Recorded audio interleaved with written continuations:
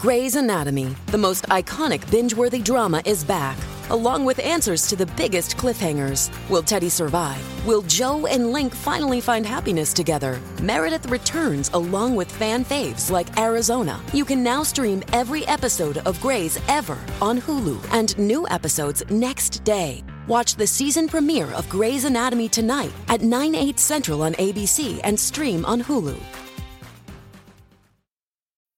Making everyone happy on vacation isn't easy, but you know what is? Going to Aruba.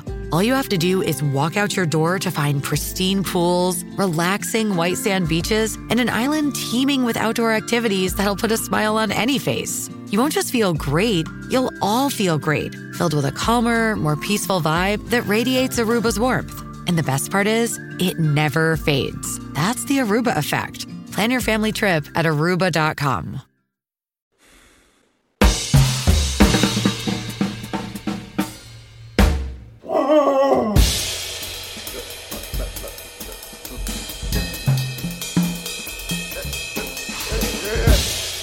Ladies and gentlemen, can I please have your attention? Can you dig it? Greetings, dear listeners. This is Jonah Goldberg of the Remnant Podcast, brought to you by the Dispatch and Dispatch Media. This is my last full day here on the banks of the beautiful Piscataqua River. I'm recording this on Monday afternoon. I'm recording on a Monday rather than our usual Tuesday because I'm going to be on the road first thing tomorrow morning. And in the height of completely atypical generosity and collegiality, none other than the great Sarah Isgur has agreed at short notice to come on this podcast. She thought it was her second time on here. But in fact, it is her third. And I told her the reason I remembered it was her third is because the second time she was on, I made fun of her for how awkward and reticent she was on the first podcast, the first Remnant she did, because now longtime listeners know, both from her niche podcast with David French, but also the Dispatch podcast, normal Sarah is not exactly hard to get to elicit opinions from or have forceful points of view fully aired. And so it's funny to go back and I'm not going to go back and listen to it, but it's funny to go back and think about how she couldn't quite figure out what the Remnant was, what I was about. It was sort of like a deposition where she answered as carefully as possible. And all right, with all that aside, Sarah Isgur, welcome back to the Remnant. It's been far too long. Thanks for having me. So I don't need to do any bio stuff with you, right? People listen to this podcast know who you are. If they don't by this point, exactly. Unfortunately, this is their first Remnant. They don't know anything about the Dispatch. That's a real bummer. And I'll sink or swim on my own merits. Fair enough. All right. So one of the reasons why I wanted to have you on is that law stuff. Right. And we don't have to linger very long on it. I am not issuing a fatwa that you can have a limit on the number of times you can say USC this or that or whatever. But so the FBI raided, searched, probed. You come up with the verb that you prefer. Donald Trump's Florida Elba, and there's a lot of crazy talk going around about all of it. So I guess my first question is, how did we end up in this ass-backwards position where basically, with the exception of the Atomic Secrets Act, the president gets to decide what is or is not classified without very much of a by your leave from the people who actually write laws. I mean, how can you go to jail for something that's because of an executive order? Presidents can send you to jail with an executive order? All the time. So actually, lots of people can classify and declassify stuff. Hillary Clinton had classification and declassification authority. What makes this a little unique is that the president is the head of the executive branch. And so there's, on top of statutory aspects, like you mentioned, the Atomic Energy Act, There's also the theory of the unitary executive, which is basically that the president is the entire branch of government. He can hire inferior officers, but at the end of the day, all power of the executive is vested in the president. And so if the executive can classify or declassify something, that's all within the president's power. And you get into some weird stuff about, well, can the president just say, I declassify that? Or does he have to go through some sort of process? What if Congress says he has to go through some sort of process? And by the way, speaking of the Atomic Energy Act, what right does Congress have to dictate anything to the executive about what he can declassify? Courts have long dealt with the line between the foreign policy power vested in the executive and whatever vestiges of foreign policy power are in the legislative branch. So if Congress in the Atomic Energy Act was intruding on core executive power to conduct foreign policy for the United States, then they can't even limit that power. And that would all be a really interesting academic conversation that we could have in some law school cafeteria over $2 chuck. But in reality, it's not that complicated. Nobody has actually made the argument that the Atomic Energy Act, for instance, is unconstitutional. In addition, we actually haven't seen any evidence that the president did, in fact, declassify those documents. Saying that he could have is, again, super fun. But did he? John Bolton, his national security advisor, says he never heard about it. Nobody else in that national security apparatus is saying they ever heard that. And it also doesn't make sense because every time he took something to Mar-a-Lago, by definition, it was declassified by this hanging chad of a declassification order, regardless of how secret it was, regardless of how important it might be to our national security. That should be an impeachable offense. Right. So I want to get back to the law stuff in a second, but this is one of my great peeves about the defenses of Trump is that, depending on which ones we're talking about, but a lot of them, if they were true, they're really bad. They're worse. Damning, right? It's like the identity of our asset inside the Chinese Communist Party is now declassified because he wants to bring documents to his bedroom? Really? Yeah. That's the standard? Well, we really should keep this secret, but I want to read it in bed. I mean, that's bonkers. And so many of these things, you hear people saying from, various background people are whispering, well, Trump just really wanted to have this stuff. And it was so haphazard when he left the White House that they just threw stuff in boxes. And so there's really nothing nefarious to it. And I was like, okay, that's probably true to some extent, maybe, possible. But what a crappy defense that he took the classified materials with such lack of care that it was there was this great piece in Gateway Pundit about me. Let's put it next to the thing about how the warhead works. I mean, it's just nuts. It's similar to the argument that I heard from the left during the Hillary Clinton investigation that the Secret Service guards Chappaqua, and therefore, what do you care that she was conducting her emails on a private server when the Secret Service is there guarding the server? And it's what does that have to do with anything? Unless the Secret Service is I don't know, some sort of Honey, I Shrunk the Kids sitting in the tubes interconnected in the web. Or they're like in Tron, where they put themselves... Yes, Tron, yes. Yeah, project themselves into the ones and zeros stream. There's Secret Service at Mar-a-Lago also. The job of the Secret Service is to protect the physical safety of their protectee. They're not there to protect your documents. They presumably don't know the documents are there to begin with to protect. So when it comes to the server, they certainly don't prevent someone from hacking it. When it comes to Mar-a-Lago, they don't prevent people from coming and going into that set of rooms throughout. I'm sort of picturing this basement, my storage space where there's a box over there and that box got moved into that closet. They are protecting it in terms of people coming in who could harm the president, making sure those people aren't armed, that they pass a rudimentary background check, for instance. But then they don't check the hallways. Right.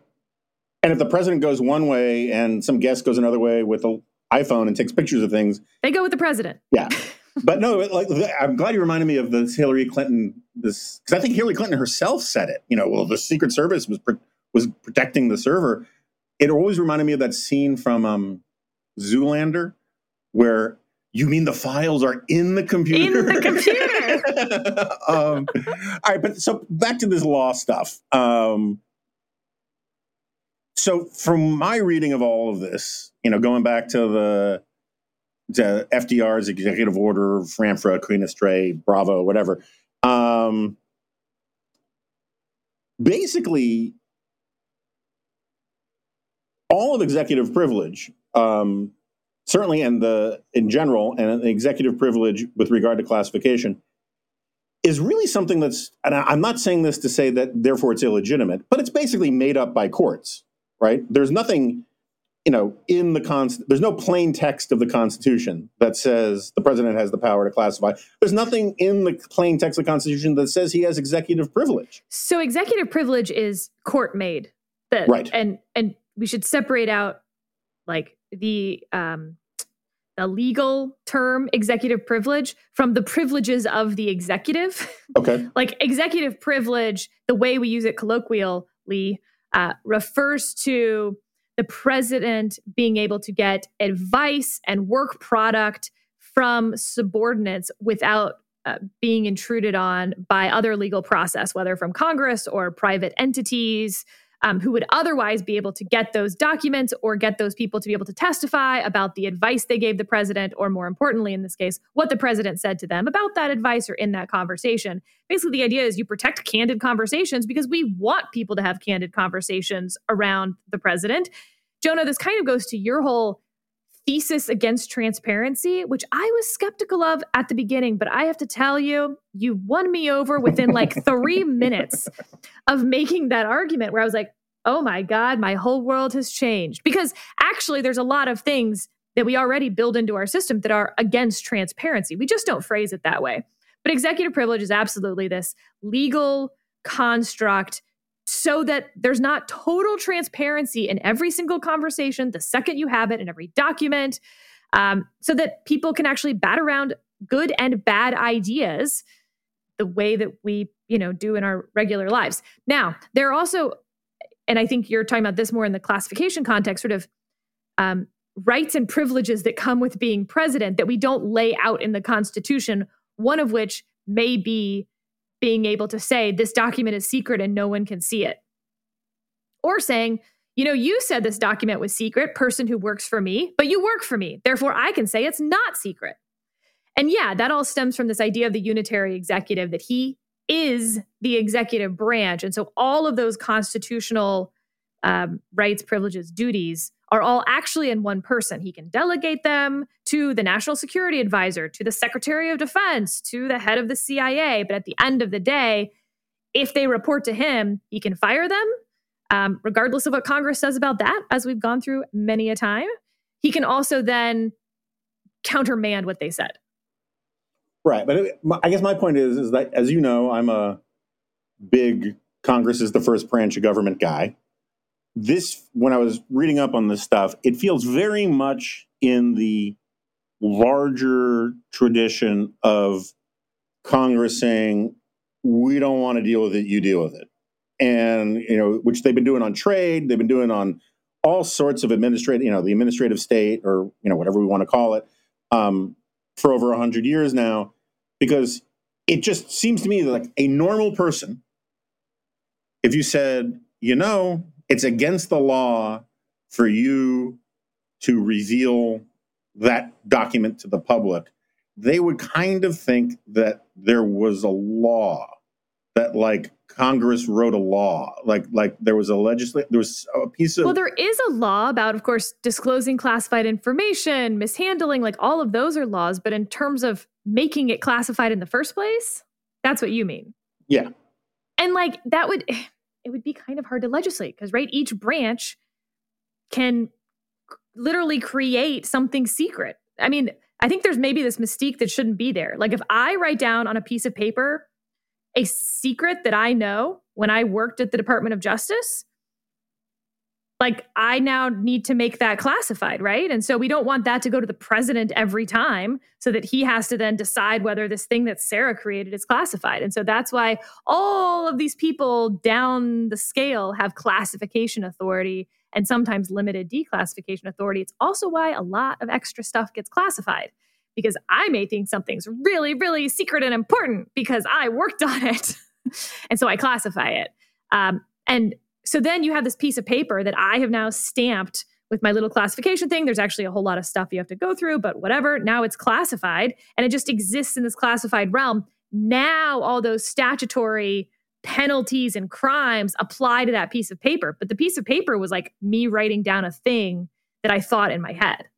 So Congress wrote the penalties, but the executive branch just gets to make up what's classified on its own. So when you and in theory, so could Congress.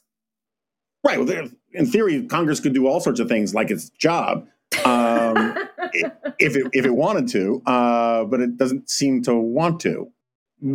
Just putting on, don't take off the legal hat, but put on the pundit hat on top. They go well together. Don't worry about it.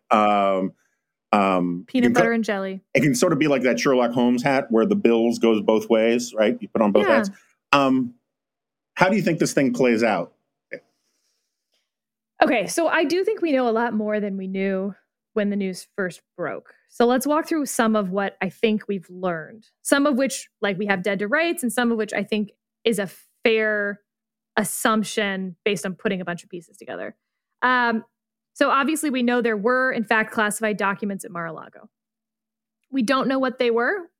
We know their classification level.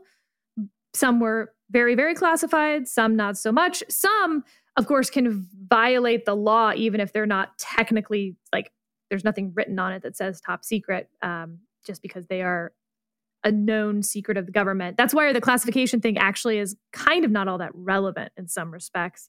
But okay, so you have, we know that.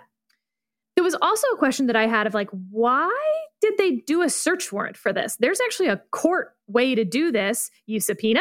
If they say, shove your subpoena up, then you go to court and say they're ignoring our subpoena. The court says you will now comply with the subpoena. If they tell the court to shove it, you end up in jail for contempt. I mean, that's like kind of extreme, but that's where it ends up, sort of the inherent authority of the court. But here's what I think we know now, which is they did subpoena Trump and Trump's organization for these documents. And it's not that the Trump organization said they wouldn't comply with the subpoena. Instead, what they said was, we have complied with the subpoena. There are no more documents here. And that's what that lawyer on behalf of Trump signed.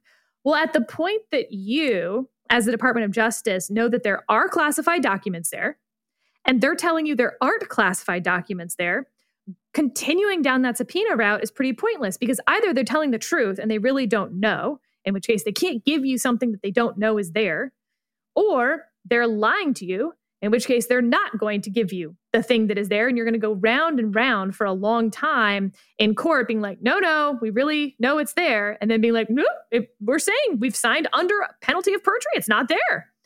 And the problem with that is you run up against this deadline of it's 2 weeks before the midterm elections, or it's 1 week after Donald Trump announces for president. They don't know if or when he's going to announce. It could happen next week, as far as I'm concerned. And if you're the department going round and round in court over whether there are or aren't documents that you know there are, becomes really stupid.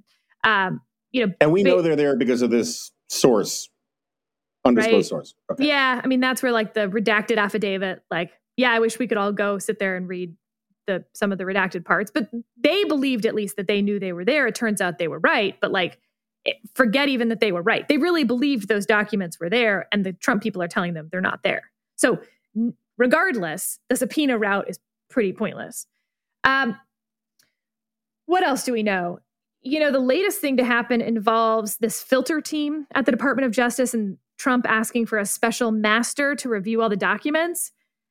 I am watching that not with bated breath, but I am curious because they went to a different judge than the judge who signed the search warrant, for instance, and said that the Trump folks said that they wanted a special master to review the documents to look for anything that was outside the scope of the search warrant, anything that could be covered by attorney-client privilege, and anything that could be covered by executive privilege.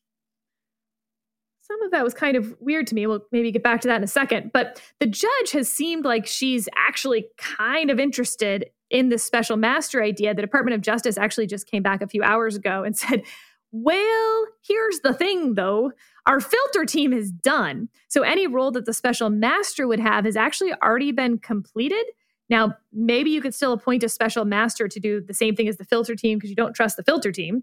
The filter team, by the way, but in a case like this or filter team is also called a tank team, right? Or something like that. No, I'm serious. It is, but that's just gigglier. Yes, no need for potty mouth. So if I'm dealing with a child, an adolescent, I say filter team. I see. I understand. Fair enough. Because we don't want to get into a whole thing about tainted justice. No.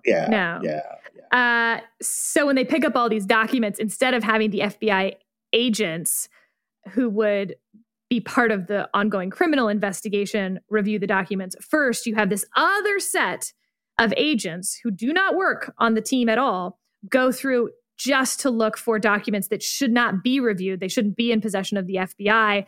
Then the investigatory team never sees those documents that they're not supposed to see. The special master would basically be doing the same thing.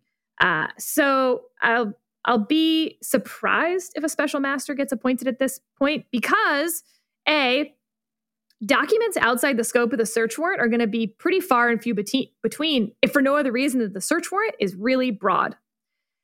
2, attorney-client privilege, that's what this filter team does. That's like bread and butter stuff for an FBI filter team at the Department of Justice. Anytime they've collected documents from any major corporation, they've got to filter them to look for exactly that. They might need to look for trade secret stuff. These people kind of know what they're doing on that front.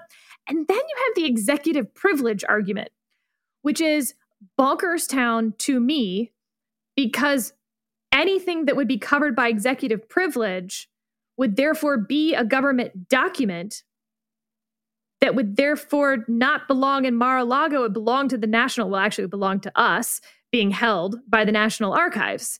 So the idea that you would argue that they can't get those documents that don't belong to you in the first place, you can't get those stolen goods, please give them back because they weren't the stolen goods you were supposed to take. That's an argument.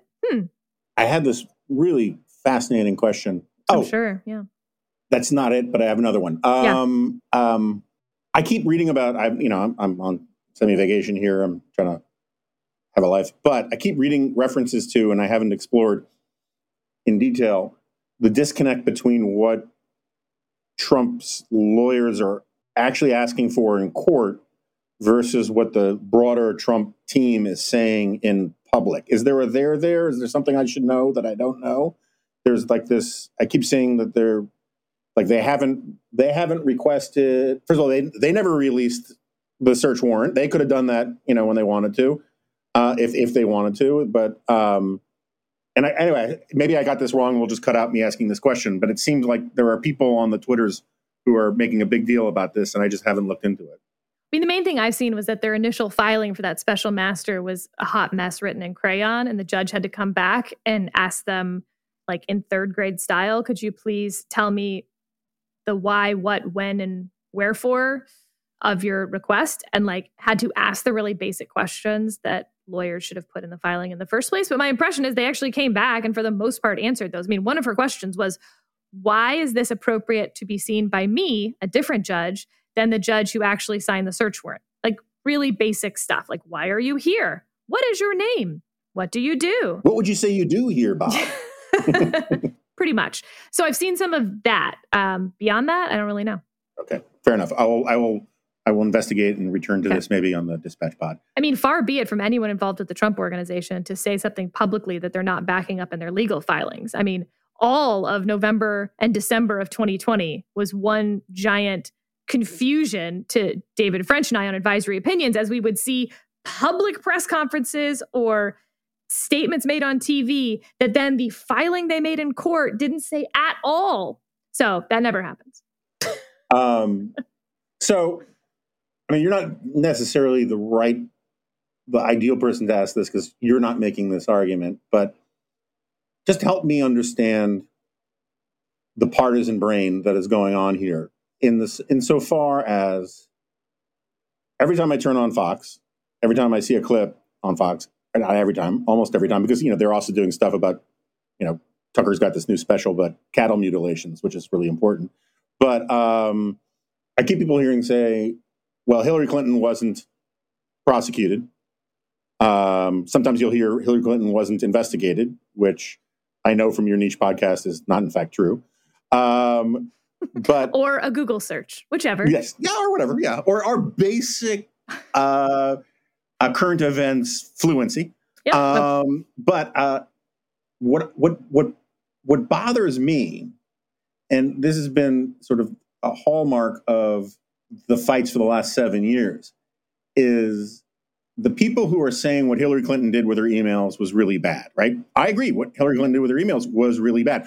Whether she should have gone to jail, whatever. We don't have to have that conversation. It was, at minimum, not best practices, and she deserved to be dinged for it, and the way she responded to it was bad. And lots of small fry people go to jail for lesser offenses, and in a republic, that should be something that arouses bipartisan ire. The Republicans are furious about how the Hillary Clinton thing was handled. And they point to it constantly. They're saying, well, Hillary Clinton got away with this. Why are you making a big deal about Donald Trump? What I don't understand is a matter of pure logic diagramming. How you can say this is no better or no worse than what Hillary Clinton did, but Hillary Clinton should have been locked up for what she did. And since she wasn't, Donald Trump should not be criticized at all for it. O.J. Simpson got off on a murder rap. That, if you go into court after murdering your ex-wife or your ex-husband and say, but wait a second, O.J. Simpson got off. Why should I go to jail for murdering my spouse? I just don't get how people think that this is such a killer argument. So I will tell you, actually, this was something pretty hard for me to grasp. Even like in high school, I remember having conversations with my dad. I used a speeding example more than murdering people. Mm-hmm. That like all the cars are going the same speed and the police officer only pulls you over. How is that fair? Everyone else was speeding. You're the only one who gets a ticket. I think it does feel unfair, but that gets to the difference between law and justice, actually, which is maybe a different conversation. So I think the Hillary Clinton versus Donald Trump stuff is more complicated, more nuanced than you're giving it some credit for. Because I think there's reasons that what Hillary Clinton did was worse than what Donald Trump's accused of doing. Okay. And I think there's arguments that what Hillary Clinton did is less bad than what Donald Trump is accused of doing. And I'm not sure which argument actually wins the day in my own mind, in part because at the point that you're, speeding. Yeah, just for the record, I'm not the one equating them, right? I'm like listening to people equating them to like let Trump off. And so I'm trying to engage with their argument, not necessarily my own. Fine. But, okay, that person was going 20 miles over the speed limit, but they were driving by themselves. The other person was going 7 miles over the speed limit, but they had a baby in the back of the car. Which one is worse? I could make arguments for both. And so let me try to give examples. So on the one hand, Donald Trump is president and Hillary Clinton was not. I actually think that even cuts both ways. He had a higher responsibility. Also, though, he had more authority to declassify and to have the full picture of what did and did not endanger America's national security. And we elected him to know that. And whether you like it or not, that is, don't elect bad people to president or whatever, if that's what you think. But he was elected. She wasn't. And so he should get to make that call in a way that she shouldn't be able to. Okay. Her server was more vulnerable to foreign invasion through hacking. As we know, the Russians, of course, got into the Democratic National Committee's servers without much effort, it appears. Please see Department of Justice indictment number, just kidding, I don't know the number, but 12 GRU Russian intelligence officers who were indicted in 2018. I'm going to say summer of 2018 by my memory. So that, you could argue, was just a worse risk, a riskier thing to have done. And also, you didn't mention her motivation, which to me bothers me most, I think, because her motivation was to protect herself politically from her political opposition. She knew that if she was conducting all of her emails on a government server, someone in the FOIA office years from now when she was gone would get to decide what to turn over, and it would be used as fodder by her enemies. So if it was on a private server, she could decide or just not ever turn over any of it for FOIA purposes. It was to protect her and her future political ambitions. And I find that pretty gross when she weighed that against the possibility that her server could get hacked and any and everything she was doing as Secretary of State could be seen by foreign governments. She was like, yeah, but the Republicans might see my emails otherwise. So, motivation should probably matter a little. At the same time, what Donald Trump did was so sloppy and so intentional. I think one of them, the defenses on Hillary Clinton is, yeah, but she set up a private server. She did have security people, trying to make it as secure as possible. Whereas what Donald Trump did was stuff a bunch of papers into boxes that he knew he did not have the authority to remove from the White House. He knew they were classified, and he took them to Mar-a-Lago because he wanted them for his presidential library because he thought that note from Kim Jong-un or whatever was very, very cool. Then there's the obstruction side of the Donald Trump part. Oh, but there's also the obstruction side of the Hillary Clinton part. On the one hand, Donald Trump kept saying the documents were his and he wasn't going to turn them over until he finally said there were no documents. Hillary Clinton deletes a bunch of emails, tens of thousands of emails off of her server before turning the server over to the Department of Justice, also at the end of a subpoena, by the way. Those two to me actually look pretty similar. Yeah. Donald Trump did turn over a bunch of boxes to the FBI and then said there's no more. Hillary Clinton did turn over her server after she deleted tens of thousands of emails. Like, those look about the same. So you see my point, right? The more you run through this, like, the differences can be seen in whatever light you want. That's why I find the conversation about which one's worse and if she wasn't prosecuted, he can't be prosecuted. I'm like, yes, no, maybe, I don't know. The point is, both of them were investigated for the same or similar things that they did. She wasn't indicted under a standard that Jim Comey created. He should be held to that same standard. And so far, he hasn't been indicted. So everyone take a deep breath. I think that's very fair and useful. The only thing I would also add, though, is the hypocrisy standard, which is that Donald Trump ran lock her up with mobs chanting lock her up, passed some new, I can't remember if it was law or executive order. No, it's a law. Yeah, saying this must never happen again. We have to take this stuff really, really seriously. And then he does this. In fairness, Jonah, as I read that law, and most other people, it only applies to officers of the United States, which the president is not. So he did pass a law that applied only to Hillary Clinton and not to himself. Okay, fair enough. Fair enough. I'm sure that was foremost in his mind. All right, so let's change gears. When I had the booking coup of getting you to agree to come on, I was like, "What should I talk to Sarah?" He asked me like 2 hours ago. And I was like, "What should I talk to Sarah about?" And my wife and I have been discussing this op-ed that was in the New York Times, and so you can take off the law hat now completely, right? Put on the mom hat. Mom hat, also sort of nerd. Because you like some of the same sort of evolutionary stuff that I like. Feminist evolutionary biology hat. Yes. So there was a piece on August 26th, we'll put in the show notes, by someone named Chelsea Conaboy, which sounds like something grifters do to young children, Conaboy. And she has a new book coming out called Mother Brain, How Neuroscience is Rewriting the Story of Parenthood, which sounds interesting enough. But the headline of the piece and the claims intermittently within the piece, which is an excerpt from the book, the headline is, "Maternal instinct is a myth that men created." And just to give you a sense of why, I think part of the problem is that it's a badly either written or edited piece. She basically has this argument where she says that feminists have been trying to kill this idea of the maternal instinct since it first hatched. And then she goes on to say, and I can't find this quote, I'll find it when you're talking. She goes on to say, almost like in the next paragraph, this idea begins with the story of the Christian version of this idea begins with the story of Eve in the Garden of Eden and with the Virgin Mary. And I was like, how many modern feminists were trying to quash that narrative, around the time of the Garden of Eden, or of early Christianity? But anyway, what did you think of this piece? Okay, so she's making a few arguments, some of which I agree with, and some of which I don't even think she agrees with. Meaning, I think if I read the book, it's probably more nuanced than in this op-ed. Okay, so here's some arguments that I agree with. It is certainly the case that the role of women in the family and in society shifted pretty dramatically around the Industrial Revolution.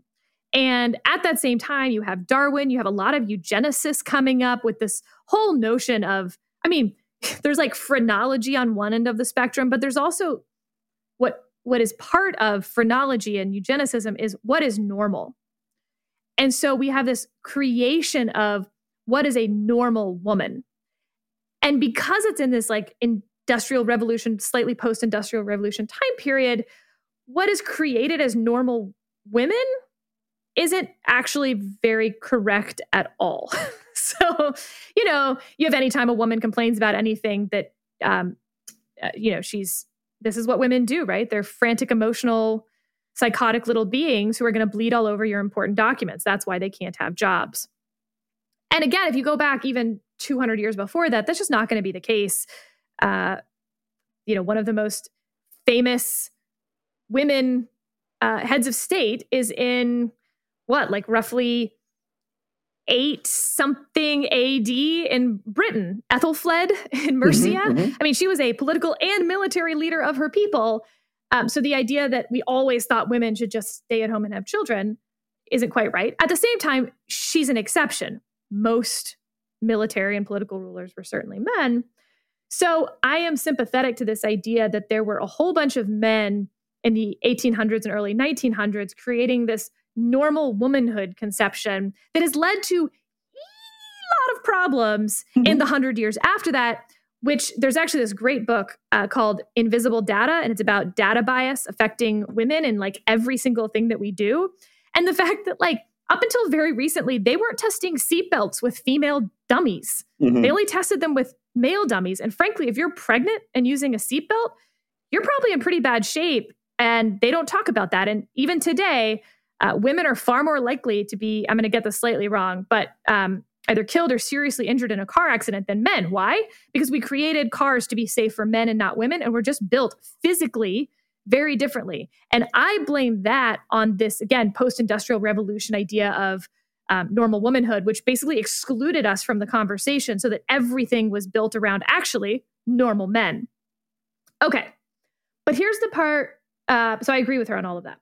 Here's the part where I disagree, or maybe just what she doesn't recognize, which is that there is a bell curve. Now, on the one hand, those dudes weren't recognizing the bell curve. And they certainly were wrong about where the point of, like the middle point of the bell was, like way off. But there is a bell curve. Some women, most women, are going to fall in that middle part of the bell curve. And then there's always going to be people on the tips. And if you don't acknowledge that middle part of the bell curve, I just don't see how I'm supposed to take you seriously in sort of a science-y way. And that's why I say I think it's a little unfair to base this on an op-ed instead of, just reading her book.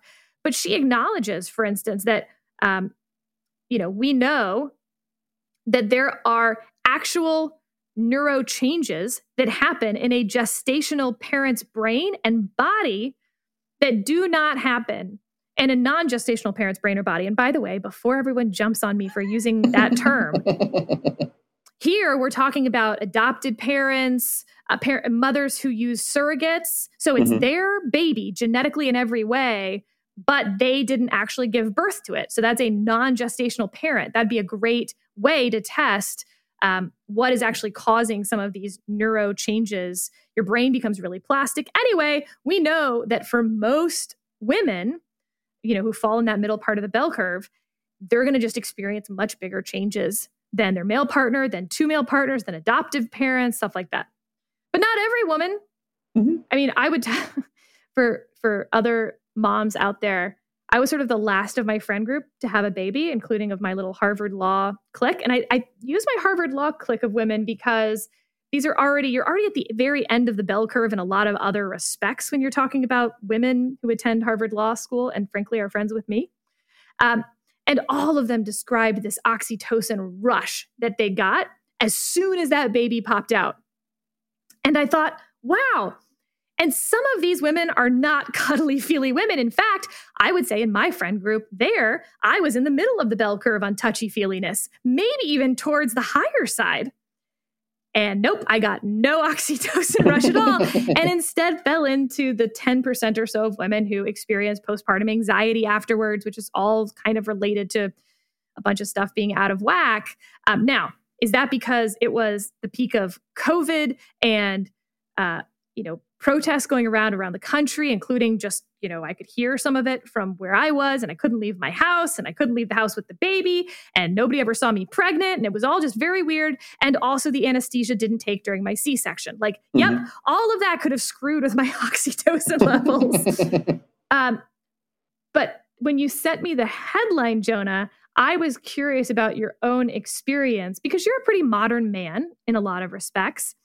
And I had this notion that if I kept working, as you know, I did a podcast on Monday, I gave birth on a Friday, that would sort of force my husband to take over some of those parental responsibilities without me hovering there, even if I didn't want to be. I was just told that you won't help yourself. You'll be you're not doing it right. And that's not how you change the diaper. And you need to burp him. What if I'm just not there because I am doing a podcast? So for several hours a day, from the second we got home from the hospital, I wasn't there. And so you'd think that would kind of balance out some of, again, that headline calls maternal instincts.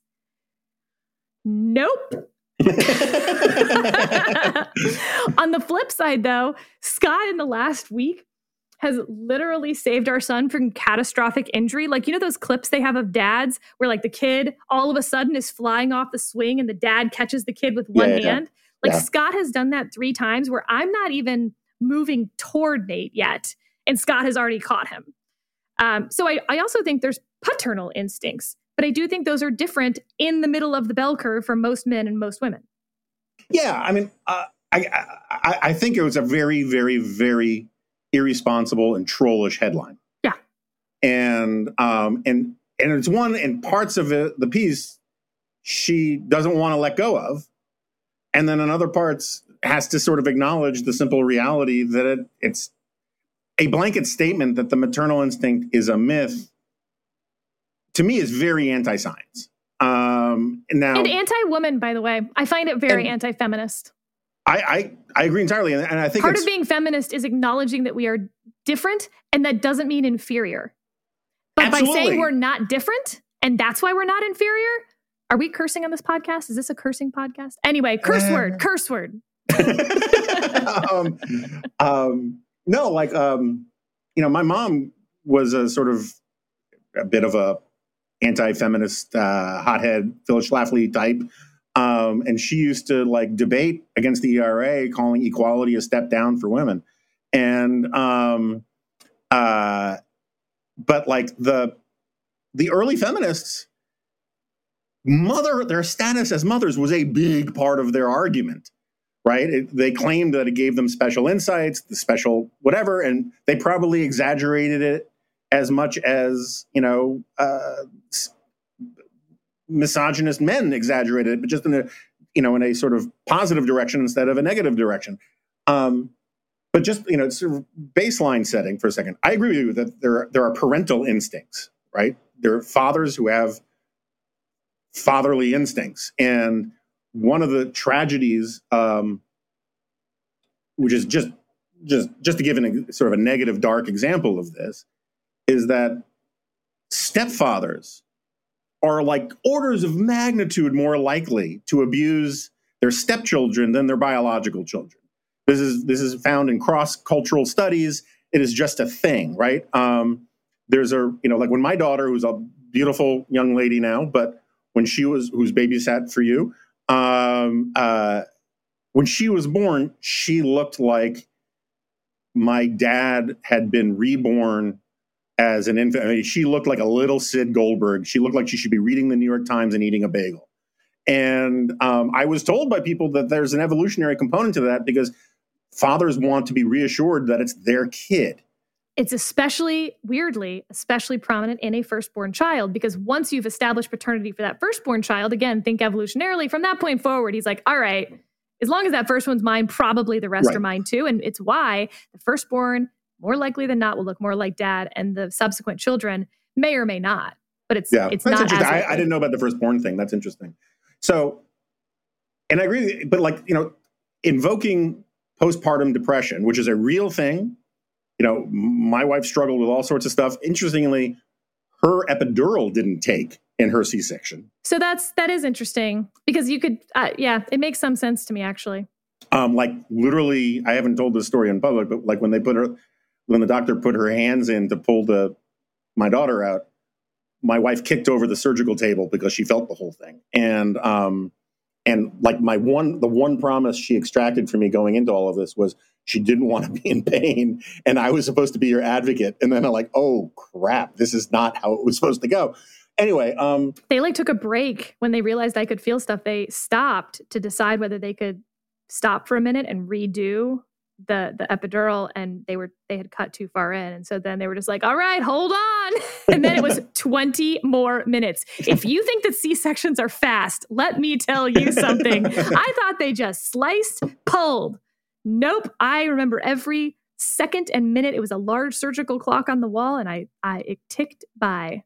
I will spare literally laying my wife's innards bare, both, never mind figuratively, and we can continue that part of the conversation off air. But so just as a matter of science, to broadly proclaim the maternal instinct is a myth. Someone was pointing this out. I think they were writing for Quillette. I saw something the other day about this. There was this woman at Harvard who studies hormone stuff, and she was saying, look, 95% of mammalian species, primary parental care for offspring is done by females, right? That is not saying, and therefore women should stay home and be pregnant and barefoot or anything. I'm not making that point. I'm just like, it's just a matter of science, never mind common sense. We've all known, starting with our own mothers, but like lots of mothers.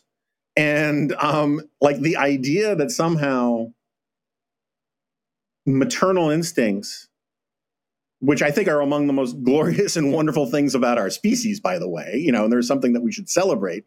The idea that maternal instincts are simply a concoction of the patriarchy is batty, right? Now, can I read you a section of the op-ed that really got under my skin? Sure. So she's quoting from Darwin here. What a strong feeling of inward satisfaction must impel a bird so full of activity to brood day after day over her eggs, Darwin wrote in The Descent of Man and Selection in Relation to Sex in 1871. Observant as he was, Darwin apparently ignored the hunger of the mother bird and the angst of having mouths to feed and predators to fend off. He didn't notice her wasting where her wing meets body from her own unending stillness. Well, that's some anthropomorphification. Like what? Why do you think she's feeling angst? Why do you think she's feeling hunger? We don't know that. And in terms of body loss, lots of animals actually, think about just bears when they're hibernating, lose huge amounts of their body weight every year. And if your point is that Darwin was anthropomorphizing by saying what a strong feeling of inward satisfaction must impel a bird, I take his to be more figurative, meaning whatever chemicals in that brain are impelling her to sit on that brood, he's calling satisfaction. Fine. But what she's describing makes less sense. She's saying that the bird is feeling angst about predators and hunger of her own. But then that's not impelling her to sit there. So you're actually arguing against what we see happening. Again, it was just this weird anti-science part where we have no evidence that birds are fighting against some instinct to want to leave the baby birds. If anything, we see the opposite. They will just sit there. Well, and also that's evidence in our column because let's say she's right. She's super hungry and she still sits there. And she's like, screw it, I got to stay here because this is my baby, right? I mean, it's if she's feeling all those things, it's like deer are really lucky that basically wolves are no longer a thing because the way they protect their young is just really kind of lame. Baby deer have no scent, 0 scent. And the reason for that is the deer strategy is go find some really tall grass and hide the baby, and then lure the wolves away by running away from your baby. And like, according to like her logic in that, the deer would never come back to find her baby, but they do because they're their baby. And like, anyway, I just... Footnote, since it wasn't in my bio, but my mother was a federally and state licensed wildlife rehabber, and one of her specialties were raptors, but we also took in deer. And so often we would get called out to deer who were being eaten alive by fire ants, because the baby deer would be sitting there waiting, and presumably the mother had been hit by a car or something at that point, and they will not leave that spot. They will actually get eaten alive by fire ants. They are so compelled to stay and wait for mom. Wow. If you are forbidden, you will be fired from the Dispatch to rewrite Bambi. That's pretty great. That's a dark Bambi. That's a dark Bambi. Yeah, we had this one sweet deer who was totally scarred from all the fire ants. Oh, that's terrible. But he lived a very happy life. So, sidebar, since you are a defender of raptors, and I've heard your stories about raptors, I'm not saying you should see the movie Fall, but I went to it with my daughter, and it is decidedly anti-raptor. You know, that whole staircase thing about the murder, where they've now made the documentary Staircase, and now they've made the Colin Firth miniseries Staircase, decidedly anti-owl. And I just want to tell you, they're like, barn owls could be notoriously like attack humans. And I'm like, no, what? What? I have pictures of me and Mr. Owl living quite a happy life together in the wild, by the way, not in captivity. That's ridiculous. But yeah, no, like basically vultures, raptors, they're just the villains. Oh, that's what I want to do, is raise injured and orphaned vultures and crows. It seems to me, sort of taking that piece, but also more broadly, you know, I try not to get baited into the transgender stuff too much, because, you know, on an interpersonal level, I have a lot of sympathy, and I think people should be treated with respect and called what they want to be called and all that kind of stuff. And by the way, same thing mostly on the bell curve in terms of what we actually know on science, that sexuality is on a bell curve, gender is to some extent on a bell curve. It's why, set aside the transgender debate, but we all grew up with tomboys or boys that were more sensitive, and we all noted that. So we all knew that, you know, gender characteristics were on that bell curve. We were just never willing to recognize the very end of the bell curve. But that doesn't mean women, like the center of the bell curve, doesn't exist. Right.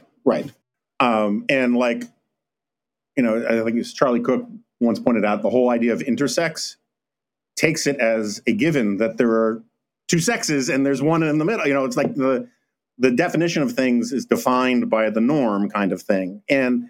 But it seems to me that the rhetoric about belief in science, trust in science, in this house we believe in science, and yada, yada, yada, maybe it's changed, but as of 3 years ago, I would be stunned if there was a medical textbook in the United States of America that said sex is a myth, and that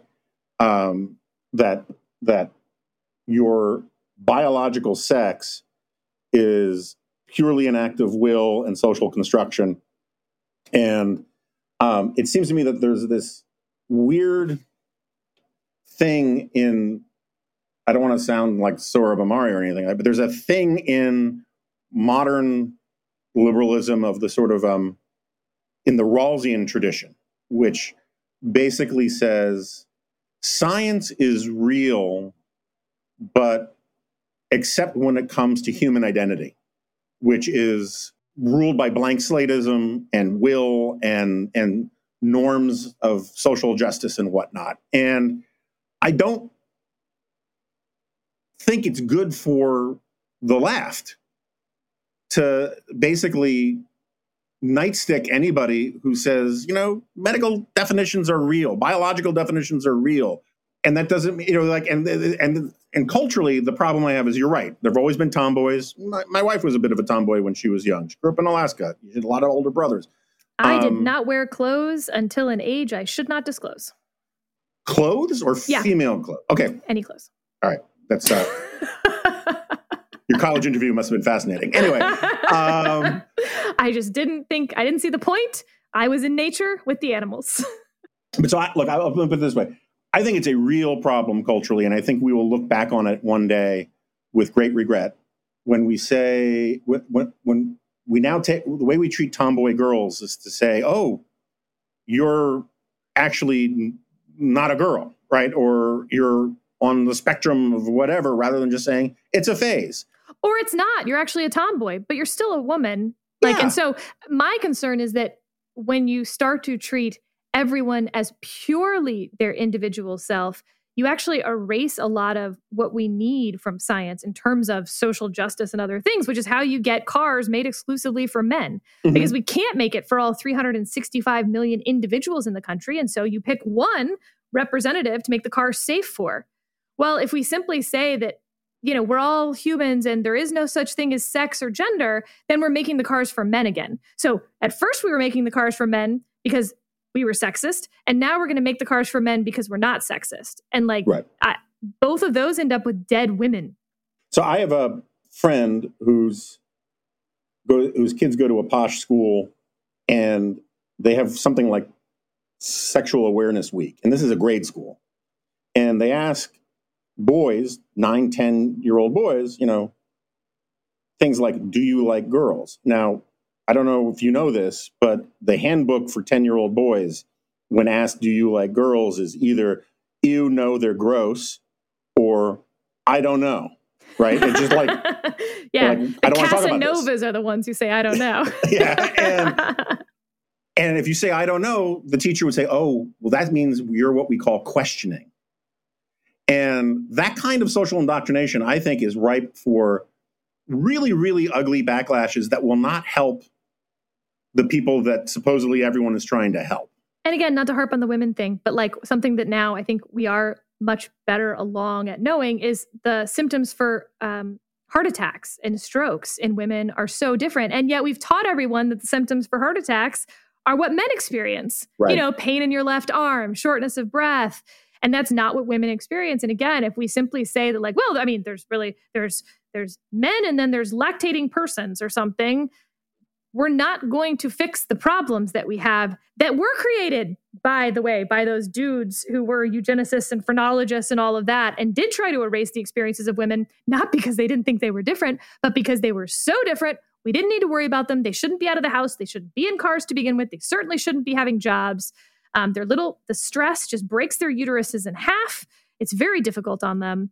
And we're feeding right into that same thing again. And, if you would have been pissed 100 years ago, you should be pissed now as a feminist. There's a great Radiolab on this from a few years ago. Yes, the Gonad series. Well, I don't know. Maybe it was, but on. I love the Radiolab Gonad series. On autoimmune diseases? Yes, yeah. And the evolutionary science about women and autoimmune diseases is fascinating because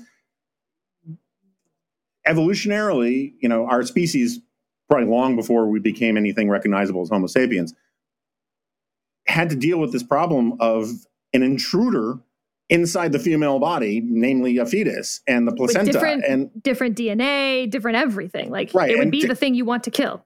And so your body, or female body, has to turn off all sorts of immune responses so that it doesn't just digest the fetus. And so women have at the same time a much more robust immune system, but also just a very different one. And so an enormous number of the autoimmune diseases, including I think rheumatoid arthritis and all these things, women suffer from wildly off the scales more than men do. Yeah, usually 9-to-1 ratios for things like lupus and things like that. Yeah. And by the way, they can often at least recede when you're pregnant. When you're pregnant, yeah. Yeah, it's like they interviewed all these women who had all these terrible conditions, and then they get pregnant, and they're like, they felt great for the first time. Mm-hmm.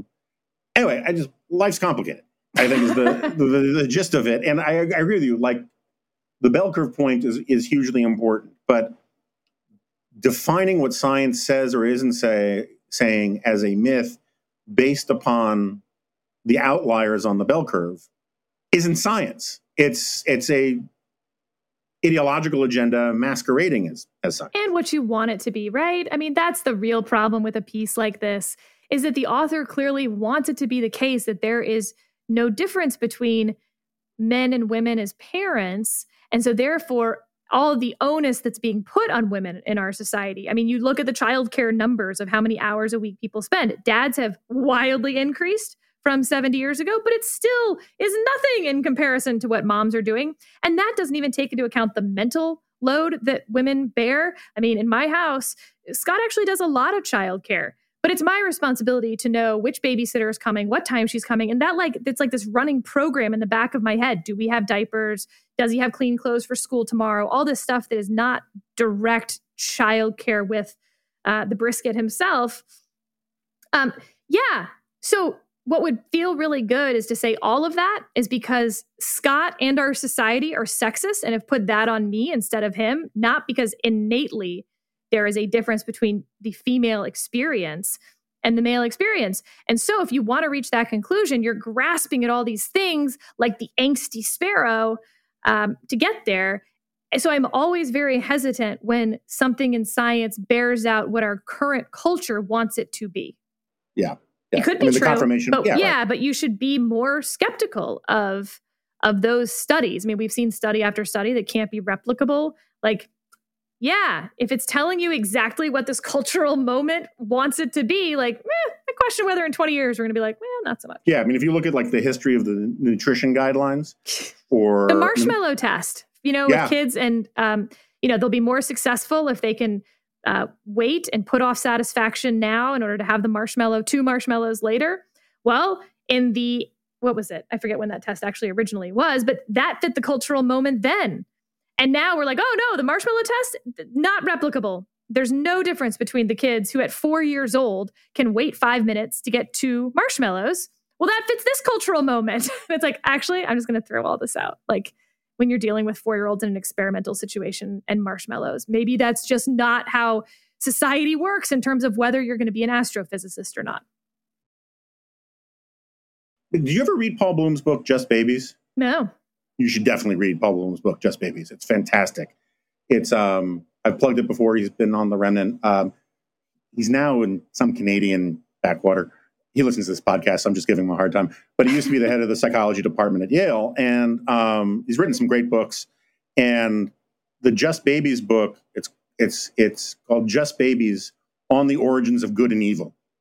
And I mean, it's got Sarah Isgur written all over it. And basically, what it does is it summarizes what we know about the factory preset programming of human beings. And so it just summarizes all of the experiments on babies and toddlers. I think the cutoff is like 3.5.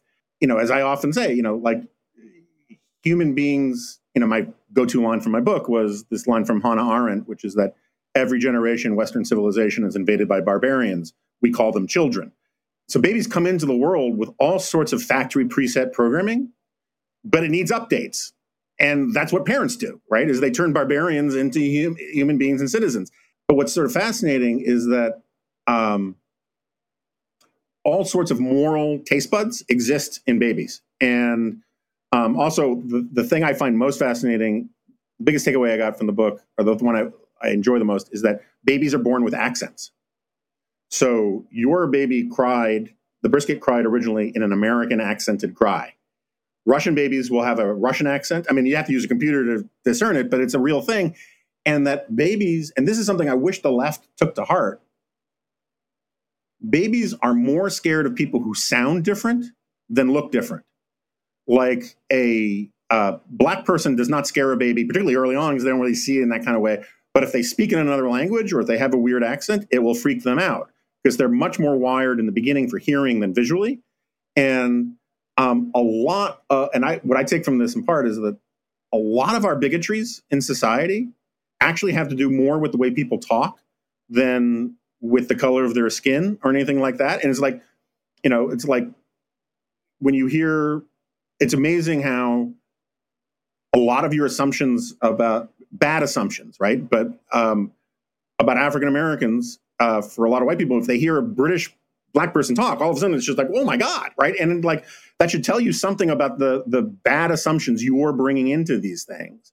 But anyway, the book is fascinating about like babies born with a sense of justice and punishment and the notions of fairness and those are that is of a piece with the maternal instinct. We come in with some wiring, and some people are more tightly wired than others for certain things, but like can't deny the wiring. Yeah, that's where I think my kid has some weird tendencies, but one of them I think about often is that he really, really likes semi-sweet chocolate chips, and he knows where they are in the pantry, and he makes me go get the stepladder to go to the pantry, to go up, turn on the light, and then go over and get the chocolate chips, at which point he asks for 2 chocolate chips, and he reaches in and he gets 2, and then would like to wait until we leave for school to eat them in the car. There is no benefit to waiting.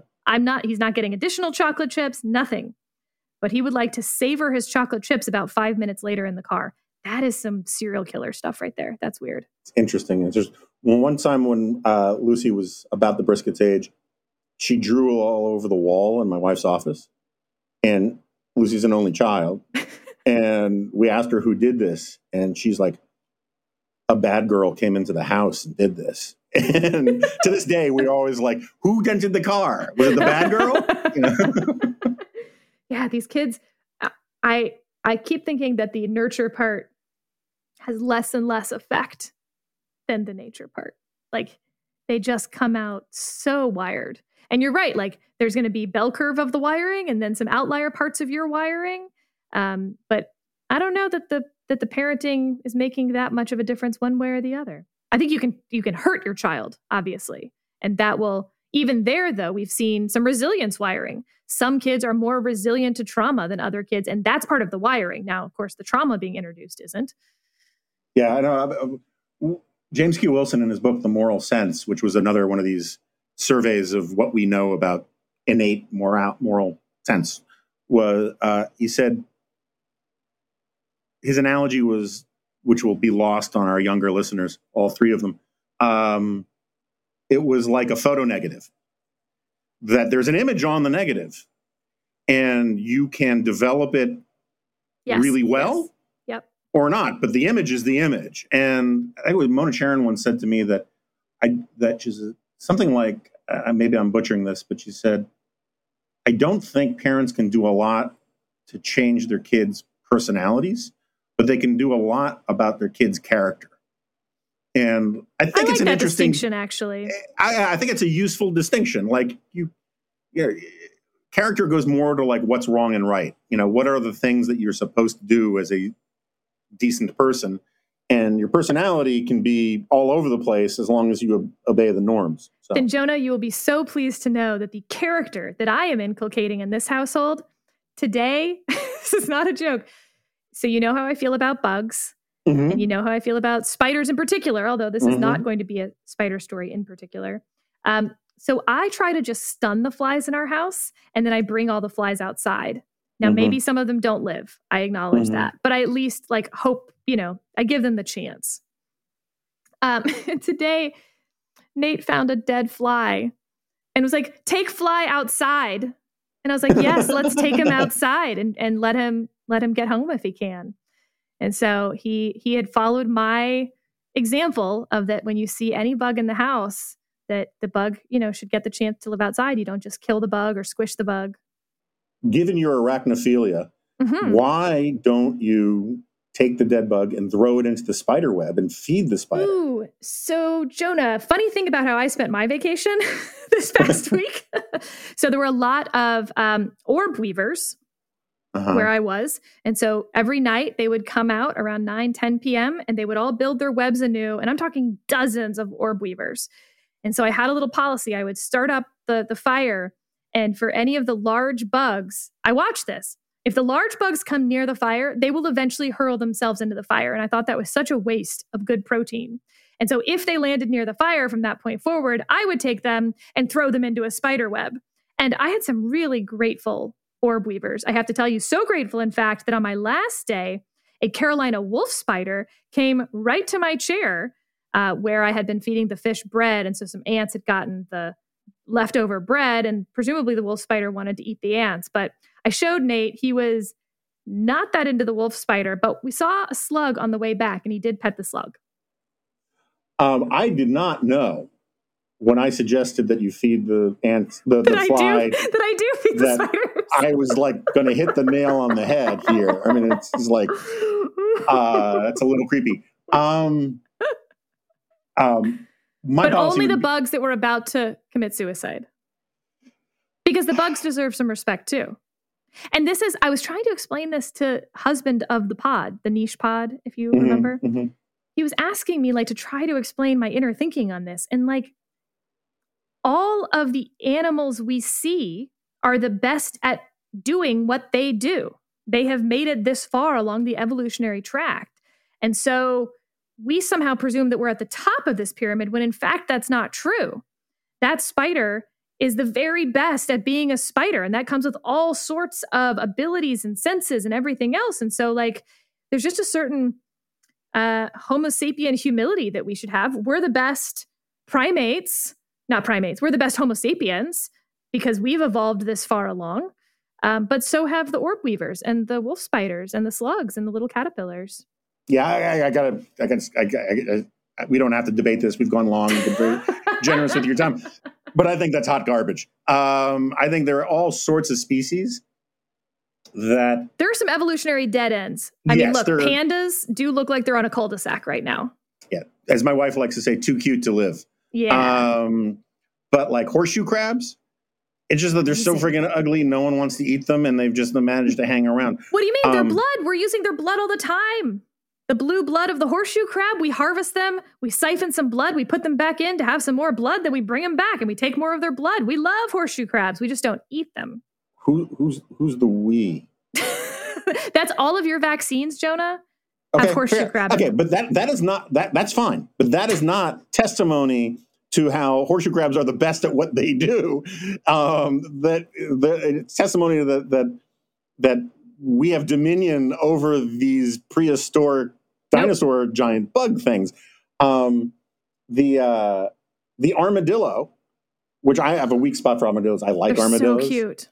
But for the syphilis. Their standard defense about an oncoming car is to leap high up into the air and then come back down the spot in a ball. Bully for them, but come on. Evolution takes time, Jonah. The car's been around for about 100 years. Give it time. They'll become the best armadillos they can be. Raccoons, crows, think of all the animals that have adapted so quickly to benefit from humans, and that will just continue. We'll be gone and the horseshoe crab will be thriving long after us. So who wins then? I'd say the horseshoe crab. So I'll just be blunt. I am 100% a bigot when it comes to the animal kingdom. You are. I am. I like charismatic megafauna. You should respect these spiders and see them for the fascinating, brilliant creatures that they are. I think spiders should be considered on par with octopodes in the sense that if they were not so solitary and short-lived, they would probably, destroy you. Well, right. Which is one of the reasons why I respect them as an enemy. And I would have elephant poaching be a crime punishable by death, as far as I'm concerned. I would not mind in some crazy neocon scheme sending, troops to protect elephants. Same thing with whales, tigers, all that kind of stuff. As you move down the evolutionary ladder to things that are not sufficiently magical and wonderful, I don't want all the spiders to be killed. I don't think the world would lose much if we killed all the mosquitoes. So I actually find that to be a really interesting debate, this idea that we could eradicate mosquitoes, and we don't quite know what the fallout would be of eradicating such a large-scale species. But these orb weavers, Jonah, every night I would go out and look at their different webs, and it's, each one builds in the same spot, but every night is a different web. And they have these very, very unique little personalities in terms of their webs. You've seen this test where they give spiders CBD oil or cocaine or meth or whatever, and they build crazy webs. I've not, in fact, seen these. Okay, well, they're awesome. But one of my spiders was super conscientious, and the web was always perfect, and he was always working so hard, or she, I don't know. And when I would throw the bug up early in the evening, would just run over, wrap the bug really quickly, and then continue building that perfect web. Another one of my spiders. Sort of like the brisket saving the chocolate chips. Yeah. Yes. It was a brisket spider. And another spider would build the most haphazard web. And when I would throw the bug up, In fact, would not hunt the rest of the night, just ate that bug and then was like, cool, we're done here. And the next day would just start over again. I mean, these are unique creatures.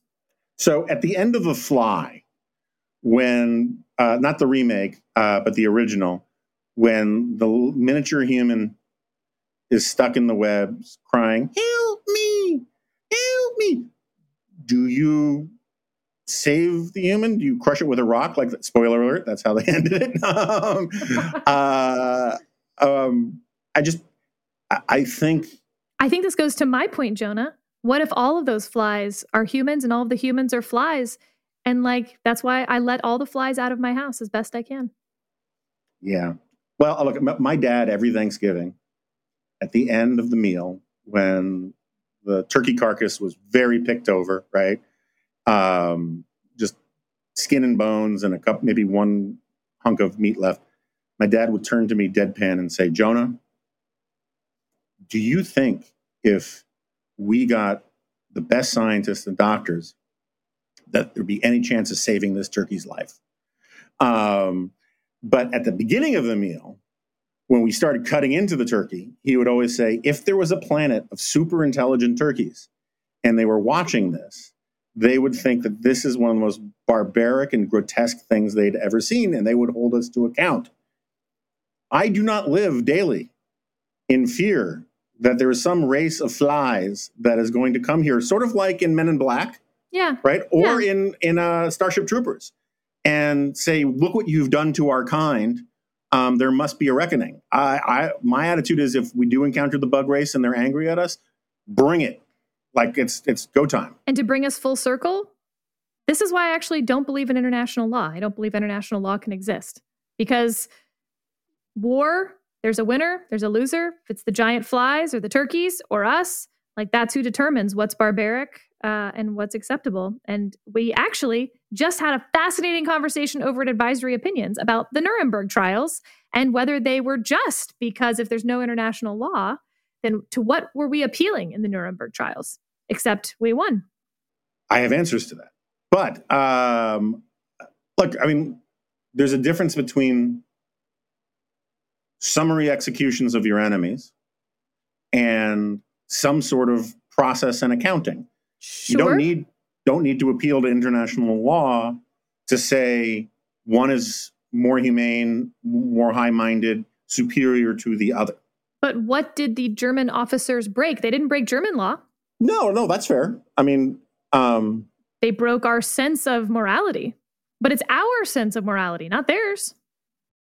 Yeah, and I have the confidence that our sense of morality is better. As do I. Cheers. All right. With that, and lest anybody suspect that Sarah or I, in the course of experimenting with orb weavers, consume some of the CBD oil ourselves, it's just one of those late August kind of conversations. Thank you so much for doing this.